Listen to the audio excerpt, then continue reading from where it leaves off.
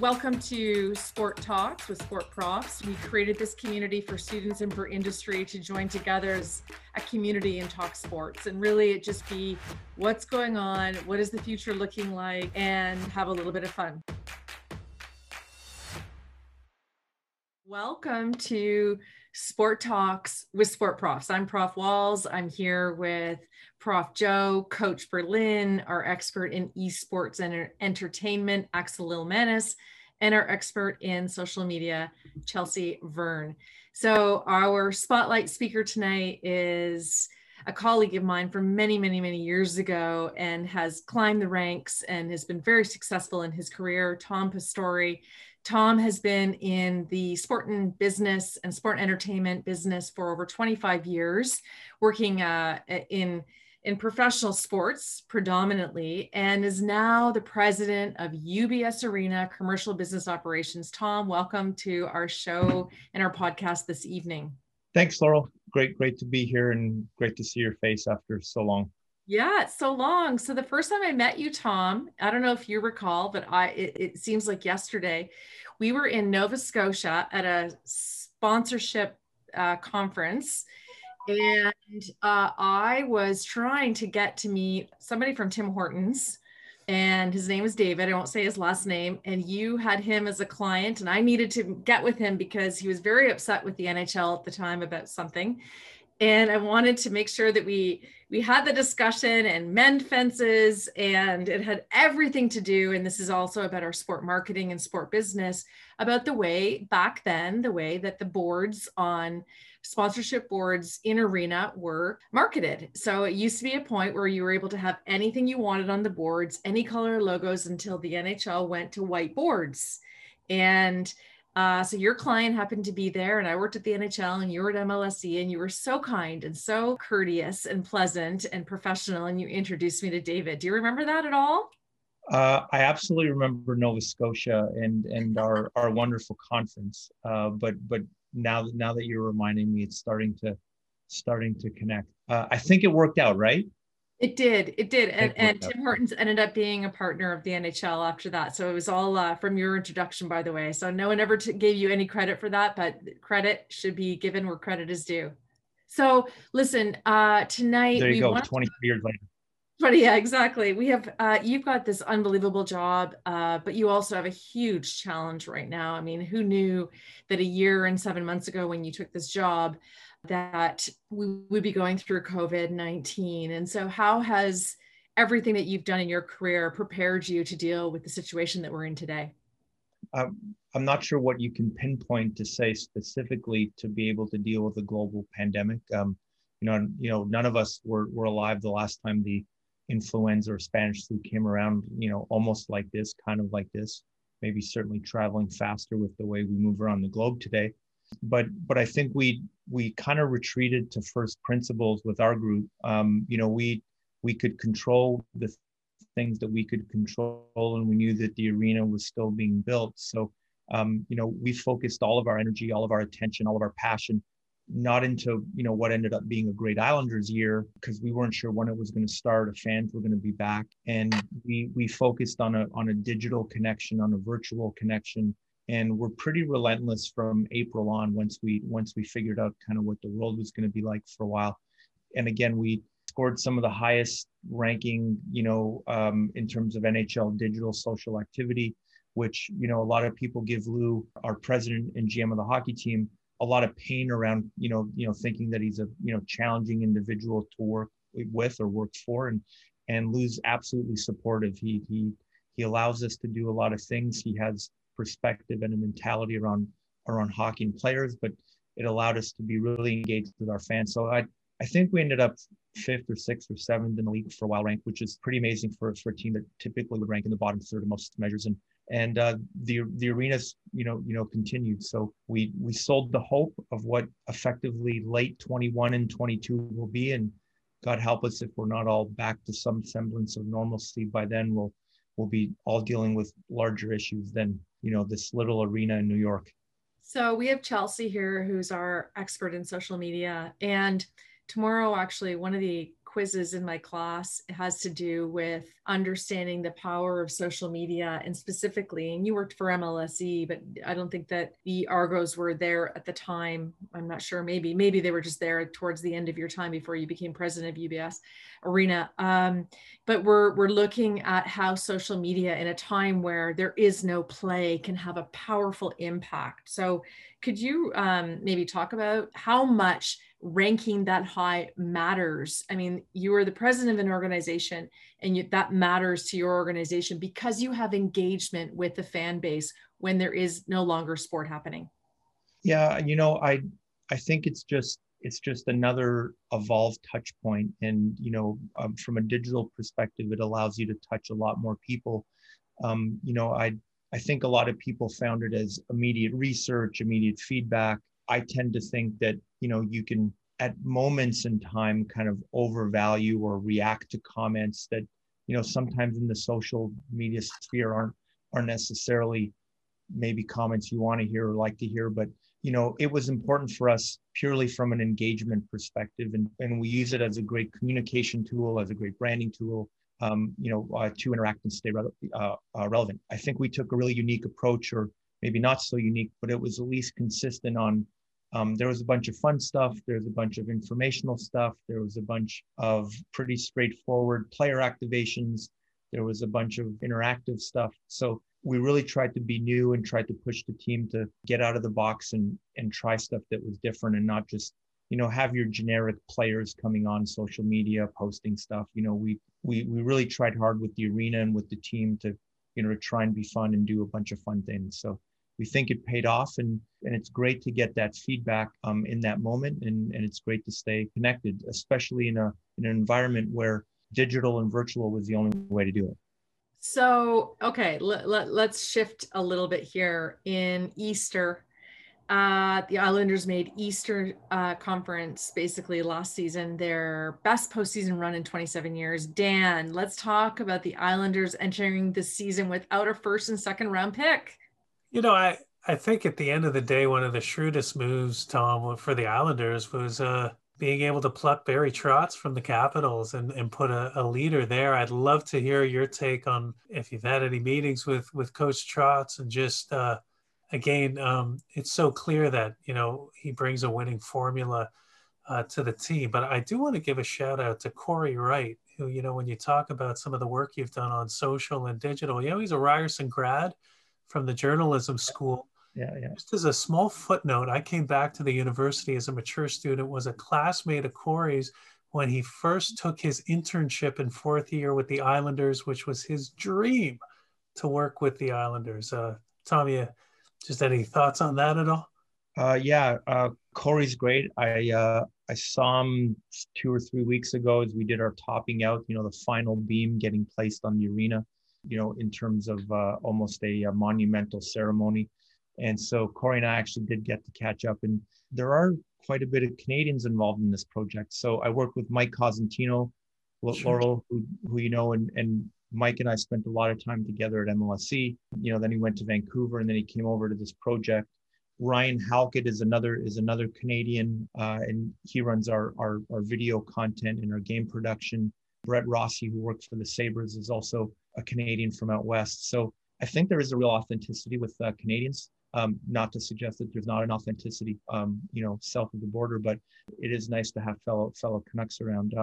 In terms of Lou and Barry, I mean, I got to work with Lou specifically in Toronto for about 3 years. And, so he was one of the big impacts for me to come onto the project, separate from Tim Lewicki, who was my CEO and now is a partner in UBS Arena amongst all of his other arenas via OVG.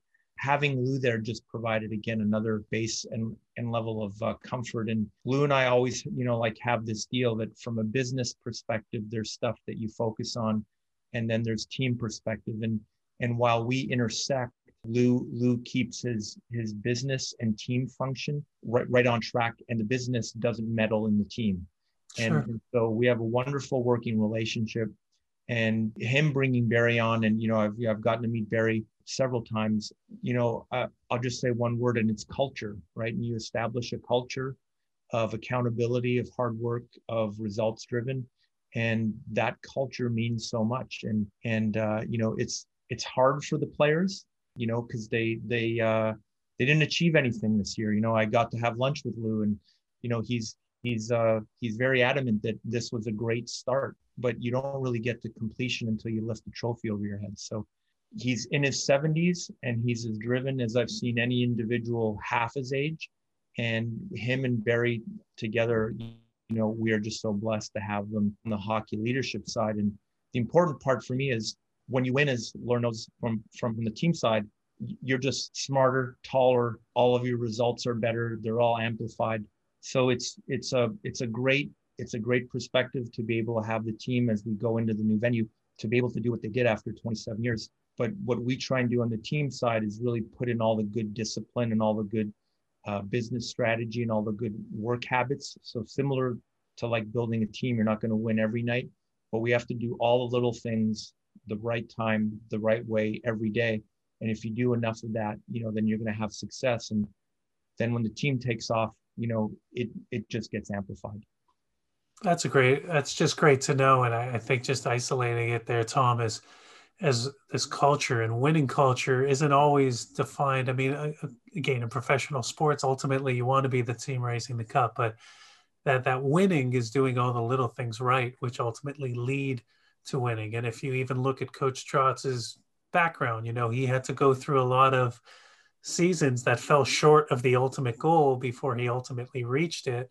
I can only imagine for someone at this stage and stature within the NHL and in his career, that now having that win under his belt just exudes in everything that he does. And of course, Lou is, we're talking, future Hall of Famer and completely one of the great builders the league has seen over the last 30 years. So what an awesome opportunity to be able to come in and work within that culture. I noticed over the weekend that UBS, and I imagine you were a big part of this, revealed the plans for the luxury suites and the spaces. Interestingly, when the ACC originally launched the Air Canada Centre back in February of 1999, believe it or not, I was one of the original tour guides at the Leafs and Raptors arena. True story. Oh, and I had the great gift of being able to take new people around this arena. So Tom, if you're our tour guide, I mean, I can only imagine what this arena is going to hold in store from a fan experience and just an amenity standpoint. Give us, maybe the 60 to 122nd grand tour of what's going to make this such an incredible space. Sure. Yeah. ACC 99, man, that was a great kickoff, and it seems like a lifetime ago. I remember closing the gardens and opening the building. So once you get into the campus is the right word, because it's a real historic building, and there's brick and glass, and it's not built contemporary, but we call it a historic design with modern amenities in a park setting. And so really in the New York Arena Racing Authority campus, right by Belmont Park, hundreds and hundreds of acres of land, and again, put right into the campus setting with 100-year-old trees. Really remarkable for a somewhat urban arena to be able to put into an area like that. From an acoustic perspective, it's not a very big building. It's about 17,200 in terms of capacity. So if you compare that to Toronto, that's, around the 19,000, that makes the building a lot higher in terms of more upper bowl seats. So we have a very small upper bowl, but that roof line keeps it very steep and keeps the sound in. So we think sound for hockey, as well as sound for concerts, and that acoustic perspective really can play kind of the sixth man. A couple of the really important things, from a design perspective, is this was built for hockey. So Lou got his say where the Zamboni is, 25,000 square feet of locker room space, all of the things you can imagine that a player today would want, and especially from where they were coming from Nassau Coliseum, a very old, historic but antiquated building, similar to the Gardens and the Boston Gardens. All arenas have their shelf life, and from a hockey perspective, it's wonderful that the players know that they can have such an unbelievable amenity. It keeps them happier, perhaps serves to attract new free agents as well. So there is a lot of momentum there. On the music side, and Tim's very passionate about this, is music in most buildings isn't seen as a tenant. So with all due respect to any lacrosse players or any other tenants, there isn't going to be a B tenant in the building. Music is going to be our co-tenant. So we're in the biggest entertainment hub in the world. Music, in my mind, after the pandemic, especially, and we were touching on this, fans are going to come roaring back to try and get eyeball and eyeball. And I think Joe was saying that, I'm a big believer once everyone feels safe and there's great protocols and, perhaps vaccines and all that kind of stuff. I think we're all really desperate for the human congregation. And so as music comes back, we've built the venue with a really efficient load in. So this sounds like really boring, geeky, design stuff, but it's really important because if the acts can load in quickly, they generally make more money. We have a biggest lower bowl in the marketplace. And when you have the biggest lower bowl, you're able to sell tickets at a P1, a P2, or a P3 price point, which again makes the artist a better financial model. So if you were to compare us with the back of house, where most artists go into the dressing rooms and it gets piped and draped, and when all-star games come in, and Laurel would know that, you're kind of, makeshifting a bunch of places. We have an absolute compound for the artists, for the promoter, for all of their entourage, almost like a visiting team, almost like another tenant, except again, music is the tenant. So if you were to compare the same artist playing New York, playing a different venue in New York, you'd probably make $500,000 more per night. And we certainly think where the music business is, that's going to be a factor in getting the show. So we could say that we're partnering with Live Nation. Irving Azoff's the biggest touring manager. All those things are great to say, but the math also works, right? So if you follow the money, then acts will route into your building. And that's really important to your point now in the premium. We built the premium spaces in very, very high design. I mean, this building now, if you look at T-Mobile, which was built for probably 350 to 450, we're going to be over $1 billion in terms of this build and design. And a lot of it's gone into the fixtures, to the finishes, to the amenities. So we have 3 or 4 main clubs. We have 8 bars that are all open to the ice and all open to the bowl. So it's going to be really accessible for fans. And the different clubs have really a different product set. There's only 36 traditional suites. There's only 18 bunker suites. And then what the world today is consuming is a lot more what we call fractional ownership. So I can't do a whole suite. I can afford it, but it takes manpower. It's almost a job to run a suite. And so we've created a lot of smaller clubs, which are 2s and 4s and 6s. So the consumer base can kind of bite off pieces and still be in a premium setting. So Tom, I actually would love to jump in and weigh in here. I was chatting with a colleague of mine today at Ryerson, and we were chatting about music. And he said to me, Laurel, what do you know about music? I didn't know you studied music. I didn't know you knew anything about music. I thought you were sports. And I found it, I don't know, I'm speechless at the moment. But anyway, I want to tie in Axel here, who is music, entertainment, and esports. And I laugh at that comment because my response was, no, I'm actually not in the music business, but sports is in the music business. So Axel, sports is in the music business. It's in the entertainment business. You're in the entertainment and esport business. So can you tie the 3 together and ask Tom a question? Yeah, thanks, Laurel. Hey, Tom. Yeah, you mentioned that this was a clean slate as far as being able to build a building from scratch, and it's definitely the 2 newest buildings on the block when you factor in Climate Pledge Arena in Seattle. So they're two developments that are very top of mind for people.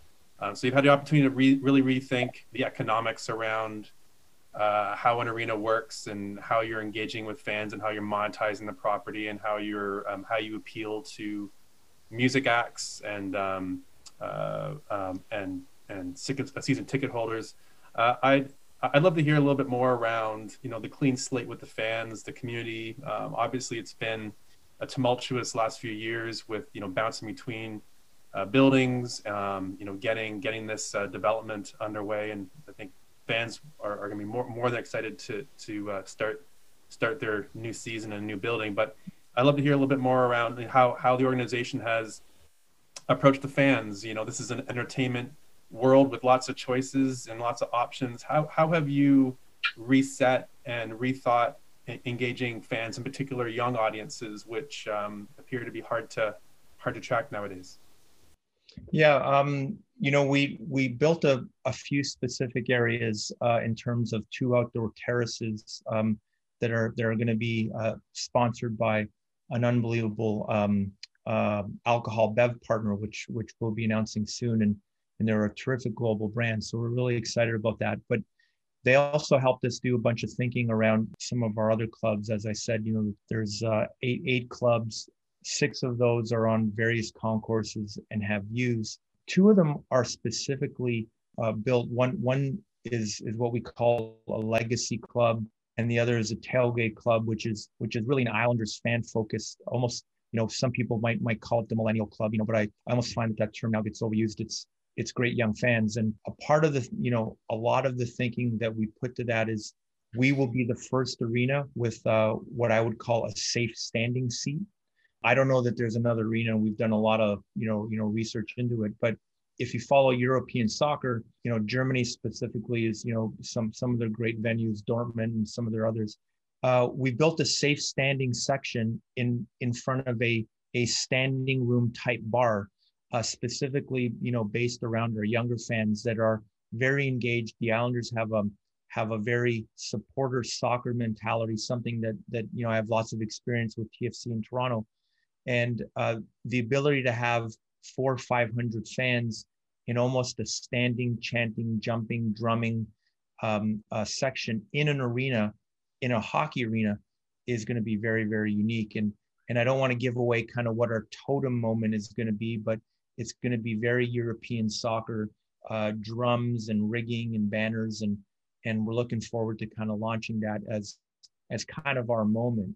Again, I've seen it a lot in stadiums, but this is a pretty thoughtful concept and design for a $25 ticket in a big standing room for fans that want to come, be part of the action, watch kind of a little bit, maybe watch in the stands, maybe watch in the bar, but be very social and interact.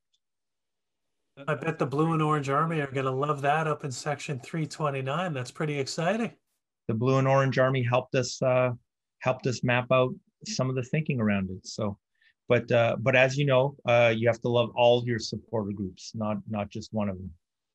Well, I think it's quite unique that you know, you invited the input from the Blue and Orange Army. I think it speaks to, you talk a little bit about these luxury spaces and how unique and developed they are to obviously appeal to your corporate community. And then at the same time, section 329, you're acknowledging the every fan and the people who sort of are the heartbeat of the team. And I know with, you know, even when the ACC was first built, you know, the Platinum lounges were an interesting concept and a design to appeal to those who could afford the best seats, but it actually ended up creating a bit of a disconnect at times when people were still in their lounges and not in their seats when periods would start. Well, like, what do you think ultimately with your time at MLSE were the lessons best learned that you feel like are being applied here and are going to make this such an incredible experience for fans? I think, you know, the atmosphere that you need in a venue. I'll tell you my first experience. If you remember, you know, the Islanders had traded John Tavares, and I had quietly joined, you know, pending visa, and watching them play the Pittsburgh Penguins that year. You know, very, very reminiscent. You know, like they took the path of the Raptors. You know, as I spoke to Louis, you know, if you remember, the Raptors had traded Rudy Gay and thought that they were going to, you know, tank and get Andrew Wiggins back in the day. And lo and behold, you know, provided oxygen for DeMar and Kyle, and they became, you know, quite a great tandem, and, you know, until Kawhi joined, but it allowed, you know, that team culturally to come together. So amazing to see it almost happen in a similar way with the Islanders. When John left, you know, the rest of the players stopped relying on John and kind of built their own culture and made a bit of a run, right? They learned how to win. They beat the Penguins. So I'm at Nassau Coliseum, and, you know, I still have a lot of dear friends, some of who still work at MLSE, but they're watching the game on CBC, and just, pinging me like, it sounds like an insane asylum over there. Like, is it actually that loud? Tom, we have a student question from Rukaya. So since the New York Islanders are moving back from Long Island to Brooklyn, how has retro marketing influenced the way you engage fans and create brand loyalty? Are you using Mike Bossy? Any nostalgia, any old school, bringing back the alumni? Yeah, we have a wonderful alumni. The Islanders won 19 straight playoff series. That won't be broken in our lifetime. I will tell you, there'll be other records, 400 or, home run records. I'm trying to think of some of the other amazing 100 points in a game, but 19 straight playoff series wins will not ever happen again in our life. And so we have an unbelievable alumni. I'll tell you the one thing that Tim taught us so in Toronto is embracing the alumni as we moved from Brooklyn back to Long Island. Long Island is an unbelievably rich and deep market. They have huge loyalty for the Islanders. A wonderful point is if Long Island was a city on its own, it'd be the 6th largest city in the NHL. So there's over 7 million people in Long Island, Nassau County, Suffolk. So bringing a team back to an underserved market with a unbelievable alumni of Mike Bossy, John Tonelli, Clark Gillies, Butch Goring, they're all around. They're all supportive. They'll attend any golf foursome you want, any meeting, any dinner. It's really a great group. But one of the big focuses of Tim that he even had here was, the Leafs have a wonderful legacy in terms of winning Stanley Cup, second most in the NHL. But if you think back for too long, you forget to move forward. So you can't stay in your history and your mystique too long. You have to push forward and create new memories for your fans. Otherwise, your pictures get black and white pretty quick. Thank you. Matthew, I think you have a question. One of our students in second year sport media has a question for you, Tom. Hi, Tom. Hi, everyone. I just have a question about the building being in Long Island as opposed to Brooklyn and the importance of that, because I felt like Brooklyn's a great city, but the connection between the Islanders and Long Island is such a connection that's so deeply ingrained in the city and the team. How important was it to have the team based back in Long Island? The logo has Long Island in it. So if your logo represents your heartbeat, it's literally the diaspora return of the team that has been wandering for years and never had a home that they owned, right? So this is a huge monumental moment for this huge New York market and this fan base that finally gets a venue and finally gets their team to come back. A bunch of good decisions at the time to move it to Brooklyn that, I think may or may not have made sense, but in that environment, but bringing the team to Long Island is the absolute right thing to be able to have the team survive, because there's so much passion in this huge 7-8 million person kind of catchment, all the way to Westchester, New York, and into Connecticut and all the way east. It's a massive market, and there's not another basketball team. It really is hockey country. So I'm blessed to keep learning about the connectivity of the fans to the team, specifically in Long Island. So it's not a Manhattan team in some respects, but it'll certainly draw from Manhattan. Tony Luch, you've got Hey, how are you? Yeah, Tom, I just want to know, in terms of sponsorship dollars and attracting dollars when you've got the Mets, the Yankees, the Devils, you've got 8-9 teams within an hour and a half of each other. How hard is it to deal with corporate sponsorships and lure them in? Because, usually a lot of those other teams have star players and sponsors like attaching themselves to star players. Other than Matt Barzal, this is a real working class team, I call the Islanders. And, you've got a great GM in Lou Lamoriello, obviously, and who was a former Devil. So how hard is it to go to the sponsors and try to attract dollars that way? It's the most competitive marketplace that I've been a part of. And from the NFL, from the Rangers, from the Knicks, who are a huge brand in the marketplace, and Jets and Giants. So Tony, we take that we're the Long Island team, and there is this very loyal base. Again, if we added it all up, it would, be over 7 or 8 million people. So I think the project stands separate to an individual player. One of the things that I learned is, the front of the jersey has to stand more than the star power of any individual player on the back. So creating that environment with Lou and Barry has really helped, and that the front starts to represent from a brand perspective something more than, a single individual, which brands sometimes can get lost in the name on the jersey versus the front from time to time. My follow-up is then, again, with competing with those markets and all the teams involved, like Toronto in the GTA is a 4.5 million population, yet we've only got 4 teams, maybe if you include Buffalo Sabres. There's your 5th, your closest NHL market. So, and again, that's still part of the US. So up here in Canada, you all want to be with the Leafs. I just, the drive for sponsorship dollars, that's got to be seriously competitive there with all those 4 other, 8 other teams really that you're going against. And that's not even counting the MLS soccer with the New York Bulls, who are extremely popular as well. College athletics also is very big. So again, it's an unbelievable competitive environment.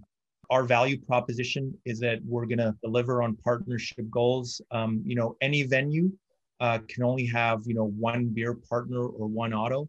So there's always other challenger type brands. And certainly, announcing UBS, I would not suggest that they're a challenger brand in any way, shape, or form. But doing 3 or 4 really big deals, which I'm really excited for this group to keep following in telco and in beer, you start to get also a fellowship amongst the partnership team. So we have announced, I can tell you that Northwell Health, which is the largest employer on Long Island and one of the largest health institutions, them along with UBS and the 3 or 4 that we will also bring to market, it also really starts to reshape. So there is a little bit of a birds of a feather mentality. So if you want to be part kind of a great group and a great family, so the heavy lifting is less in the last 10. It's really in the first 5 or 6. So you demonstrate capabilities, and then we start to get a lot of momentum. I want to bring in Joe for a moment, if I could. Joe, leadership and branding in sports. You've got a couple of questions for Tom, I believe. In this space? Yes.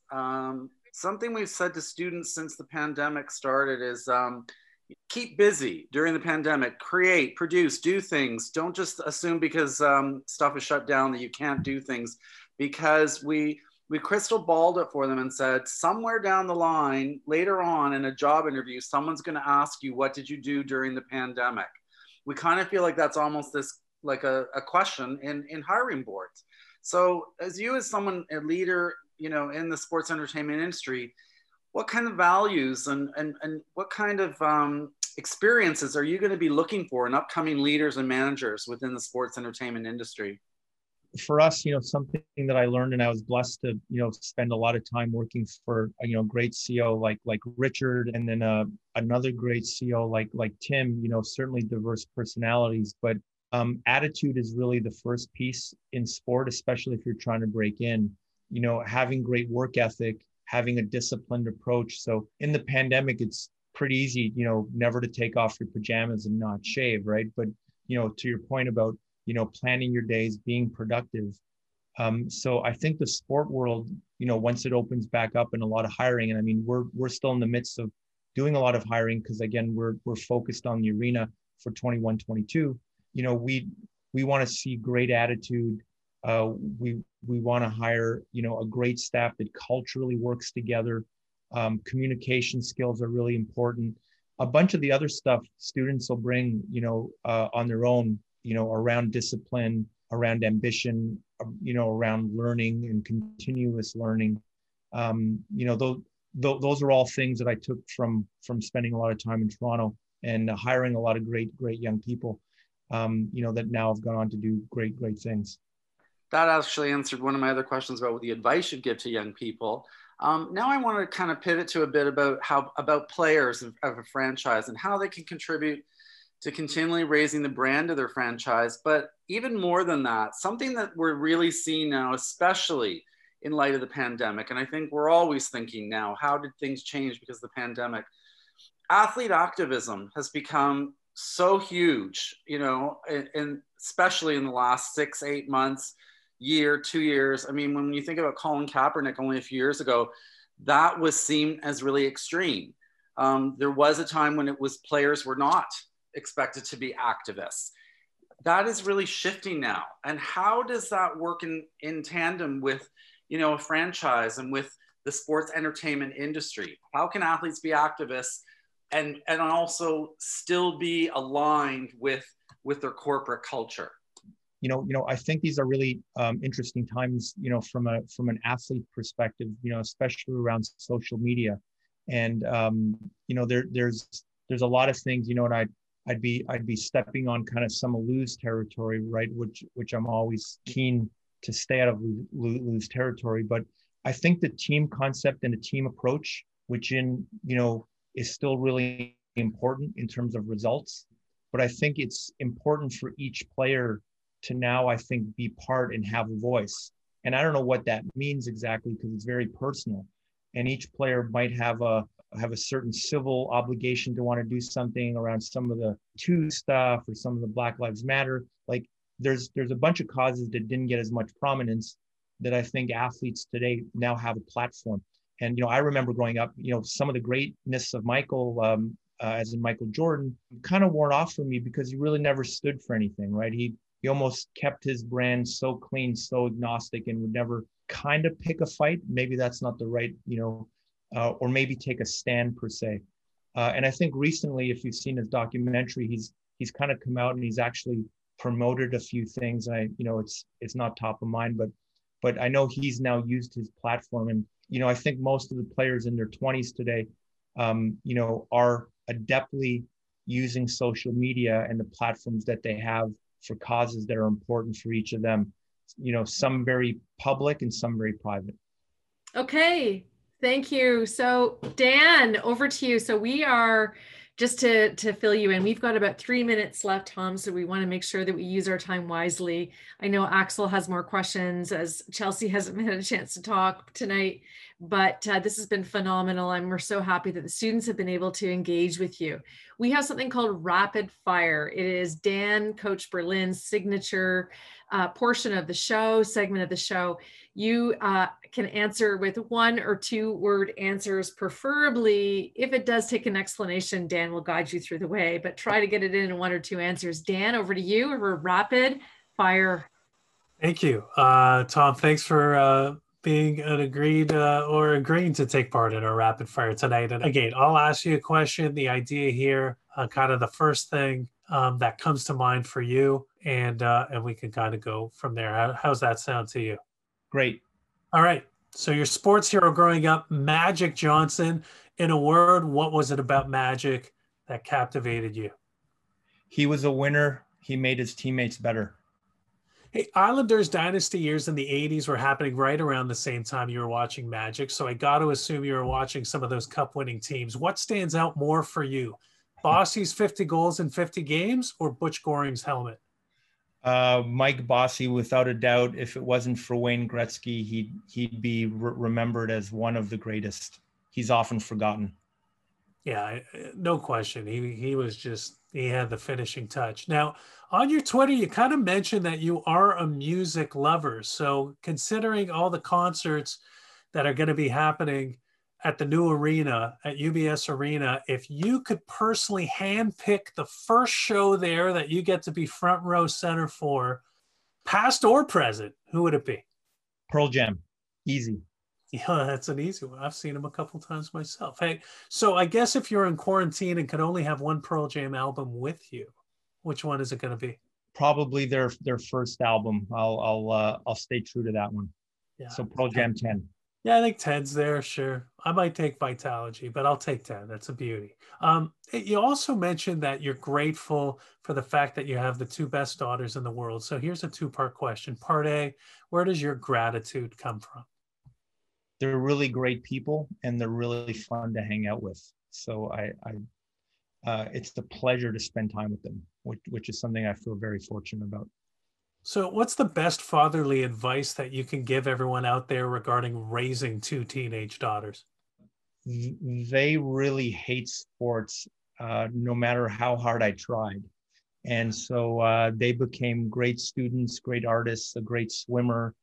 That's a sport after trying a lot of things, but being comfortable to let them do what they're most passionate about and helping them find their passion. And I guess in light of that, as you've sort of followed your passion throughout your career, what's the single most rewarding part of being a part of this new project? Being able to do it with great people like Tim and Lou, and being able to do it, as Tony said, in the most competitive sports and entertainment market is something that's been and is and will be for the next couple of years as we get it opened and get it thriving is a real challenge that pushes you every day. Well, Tom, that is our rapid fire for Monday, October 26th. And I will say you look awfully dashing in your screensaver photo that we get to see here. So thanks for participating, for the honesty, and for some great answers. Appreciate that. My pleasure. My pleasure. Thanks, everybody. All right. Yes. Thank you, Dan. Thank you for that. Thank you, Tom Pastori, for being with us this evening on Sport Talks with Sport Profs. And I'm so thrilled, Tom, to have connected with you again with Ryerson University, learn more about what's going on with you, building a new arena, understanding the business of hockey, and also the fact that we are in the business of media and engaging with the fans. So thank you so much. We wish you all the best of luck. Please know that we are thinking about your business, and we are spending time understanding what's going on during COVID-19, how we as a university can be thought leaders, as well as the students that are spending time wondering what is the future of sport after COVID-19. So thank you so much, Tom. All the best to you and your family, and all the best to you at UBS Arena and the Islanders. Take care. Have a good evening. Thank you, everybody. Stay safe, stay healthy. Great. Thank you.